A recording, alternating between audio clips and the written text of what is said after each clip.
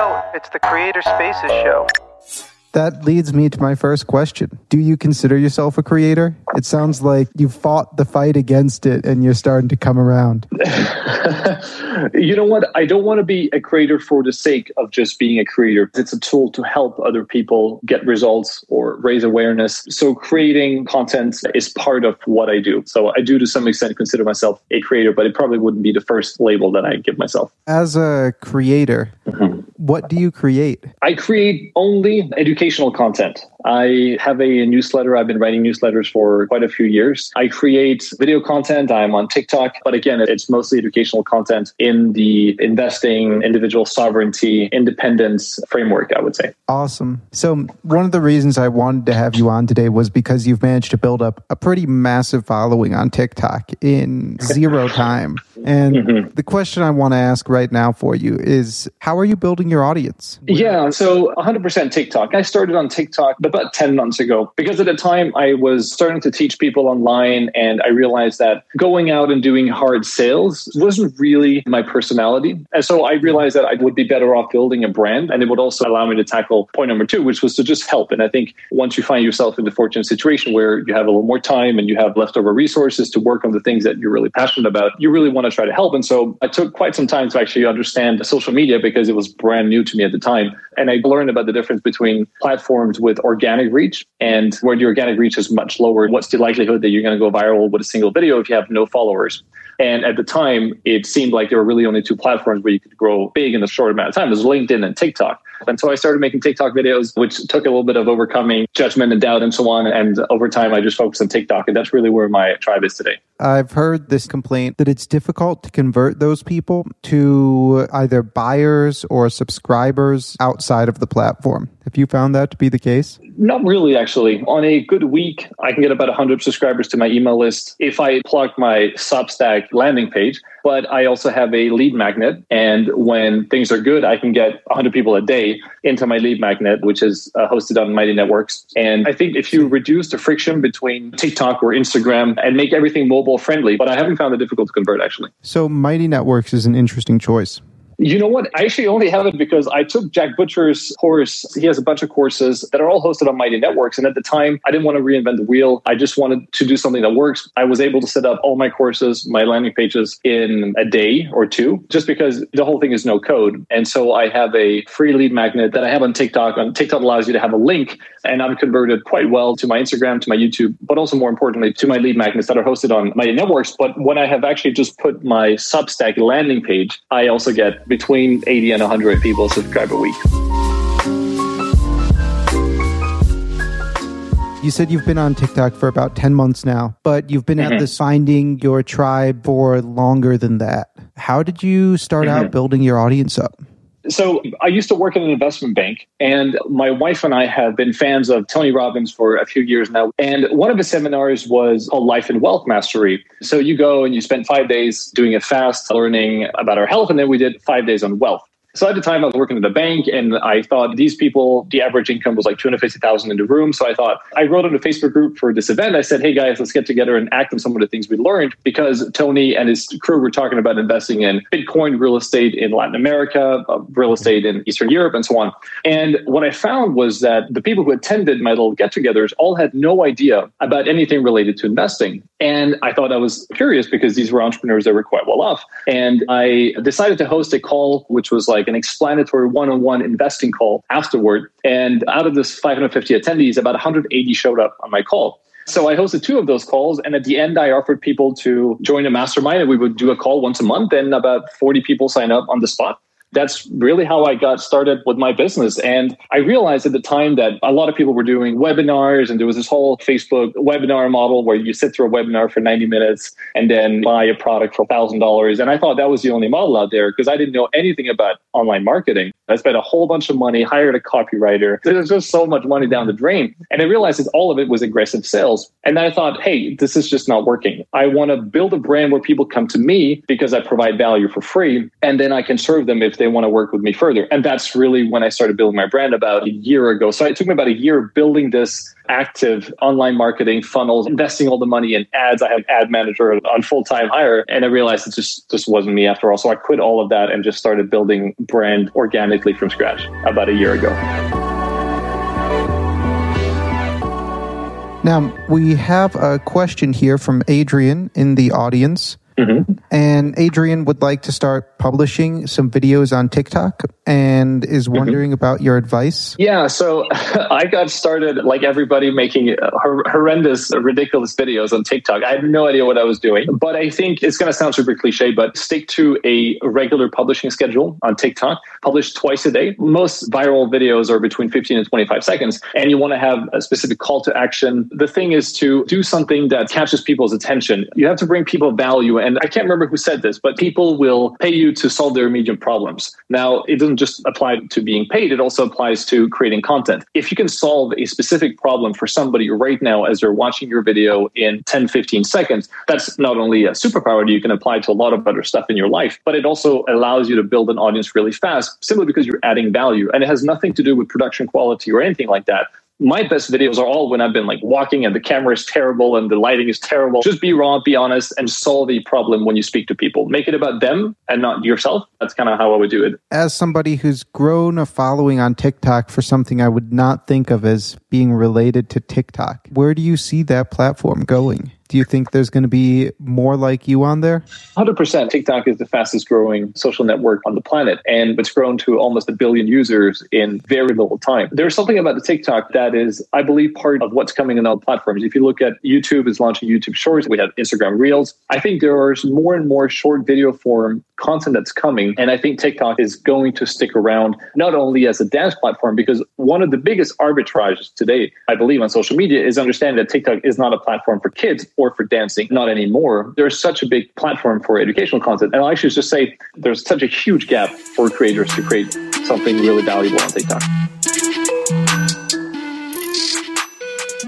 I'm talking with Alex here, and we're just about to find out what he actually creates content about. Alex, why don't you go ahead? Yeah, so I stumbled upon this idea of becoming a sovereign individual like 5 years ago. And I grew up in 10 different countries. I've traveled a lot when I was a kid just because I didn't really have a choice, and then it became a pleasure. So I always thought I don't want to be dependent on any one place or government or business. I just wanted to have total freedom. So I thought, what does that really look like? And I came across a bunch of different people who were working on that. One of them ended up becoming my mentor. And for 5 years, I worked with him and I followed in his footsteps. I ended up writing with him on his newsletter. And really what I talk about is how do you become fully sovereign for your own life? That is financially, but also how do you get sovereignty over your own citizenship? Is it possible to diversify your life more than what most people have? How do you make sure that no matter what happens in the world, you're going to be okay? You can pack up your bags, move to another country, you have citizenships, residency, all your assets are protected, you have online businesses, and you can thrive in any environment. And that's really what I create content about. It spans citizenships, residencies, businesses, asset protection, investing, the whole scope of that. Yeah. So I'm really curious because I've been playing around with an idea a lot that I think the people who are going to make the most impact over the next few decades are those who operate in both digital and physical spheres within a geographic region where they can start deploying capital and influence. And I'm curious, you have any thoughts on that? For those of you who know him, Balaji Srinivasan talks a lot about this, about how the next step of the sovereign individual is a group of sovereign individuals who bargain as a collective. And I think we're really seeing that already in startup cities or nomad hubs, where it's essentially a bunch of nomads who come together, who can thrive anywhere, but they come together in a physical space to create value. And I think, first of all, that is not only the biggest drawback, I believe, of being an individual, is actually the lack of connection, the lack of tribe physically, because at the end of the day, we still need people around us all the time. We're social beings at our core. And I think it was Sean Puri was talking about one big opportunity, which is as everybody goes online, a huge arbitrage opportunity is actually going offline because most people are now focusing online and there are so many barriers to entry that are based on geography alone. So you can get access to deals that most people in the world cannot just because I'm a local. So I definitely do think that there is a lot of value to be added offline as well and not just online. Have you started to monetize your personal brand at this point? If so, how? 100%. So when I first started out, I was doing a lot of one-on-one coaching just to get to know people. And I still do one-on-one coaching, but the prices have risen significantly. And now I also monetize with courses. So I have an online course. I have a freely magnet that leads to my Mighty Networks course. And it's like the beginning of my full course. And so at the end of the lead magnet, you can get access to the full course if you want. So I sell that course. And then I actually just asked my community this week over email what they wanted to see more of. And they wanted a community with monthly Q&A and a regular actionable deep dives on investing, business, and lifestyle opportunities internationally, which is what I do. And so that's what I'm going to launch. And so I hope to be able to launch this week. If not, I'll launch next week a community. Yeah, it's something I've been able to monetize. Where could we find that community? It's not launched yet, but the best way is to subscribe just to my newsletter because I send out all the information about it. The people I communicate the most with are my newsletter subscribers. I write every single week. I write about it there and I'll announce it when it's ready with all the links and so on. So if you want to get it, I recommend that you just subscribe to the newsletter. Have courses overtaken coaching yet as your primary source of revenue? To be fair, it actually depends on how active I am on TikTok. The more active I am on TikTok, the more I can get people to go through the courses. But in terms of revenue, simply because the coaching has gotten lucrative, it's still a bigger source of income than my courses. I want that to change over time because I believe most people and probably most creators make your own personal time more scarce and really scale products that don't require you to use the time, the community, and so on. But for now, it's still the coaching that's the biggest source of revenue. I think that the transition that creators go through is they start with a more time-intensive, high-priced service business that continues to increase in price over time so they make a better ratio and maybe goes away at some point. But in most cases, that ends up becoming like 30% of their revenue for 10% of their time, where then courses and communities and other time-light or scalable operations take the revenue in the long run. Exactly. And set yourself an hourly target that you want to earn. And I think it really helps to structure your courses and your products and your coaching with that in mind, so that every time you grow your audience or launch new products, your own personal time becomes more scarce.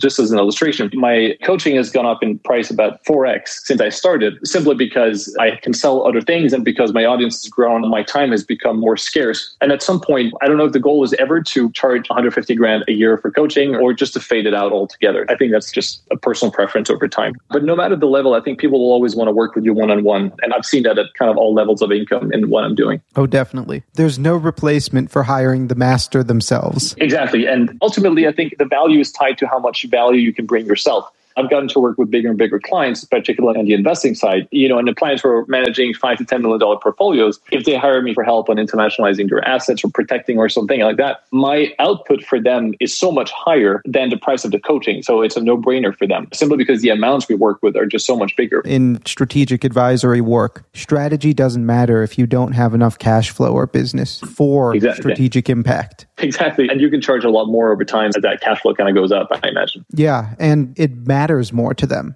I mean, the advice that I give somebody at $200,000 a year might add $50,000, except that doesn't really change their circumstances. As somebody who's at 5 or 10 million a year, when they add 10% or 20% more to their cash flow, that's a massive impact. That's another $1 million in their pocket. Exactly. And so for that, it will be a no-brainer for them to even pay $500,000 if you can add that to their bottom line. So that's how you scale coaching, I think. Yeah. You get out of the hourly rates and more into the annual contracts. 100%. What's your North Star metric for success? When I started out in this, I was in the fortunate position that I wasn't scraping for resources. I had some financial cushion to just take my time and do whatever I wanted. And so my goal was really just to help as many people as I can, which I know sounds really cliche and vague, but I realized that you can give a lot of really great information for free, but nobody will act on it. And I think some of it has to do with the fact that free content doesn't have the same leverage as when you pay for something. And the reason I'm saying it is because I have now started introducing more financial metrics for success in my business, simply because I realize that when people pay, they tend to actually change things. I could say I have 300,000 followers. That doesn't actually mean that I've changed any lives. But if I work with 1,000 people close one-on-one and they really take action, that changes their life much more than somebody who just follows. And that's kind of like a vanity metric. So I haven't really nailed that metric yet because I'm still figuring out the value of free content versus paid content in terms of actually helping people, even though that sounds a little bit woo-woo and a little bit cliche. But really, if you want people to take action, I believe that at some point there's going to be a financial commitment. Yeah, they have to dedicate themselves. That's the thing. And I realize also you can only help people who want to help themselves. And people who really want to help themselves will invest in themselves simply if not to get leverage on themselves. Like I realize, and probably everybody in the same case, when you spend $1,000 on something, you're much more likely to do something about it than when it's free or when it's $10. I can give you the world's best TikTok course, but if I charge you $10, you might not take it seriously. Whereas if I charge you $1,000, you might actually do something about it because now you have leverage. I'm not really walking the talk on that one yet, but hopefully that will come soon. So is that your current goal as a creator? My goal is to understand how I can scale while building something sustainable. I want to understand how can I create something that I want to continue doing for several years. Understanding how can I scale my business to an extent that fits what I want to create in the world and in my own life. Both of those at the same time.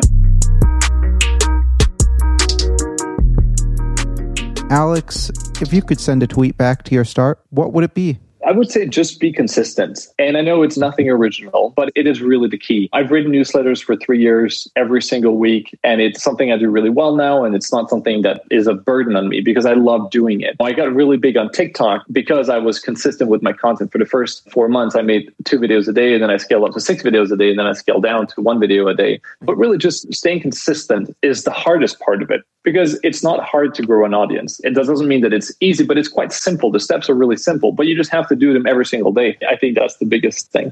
Yeah, I think people really underestimate the value of doing the same thing enough times that it starts to make a dent.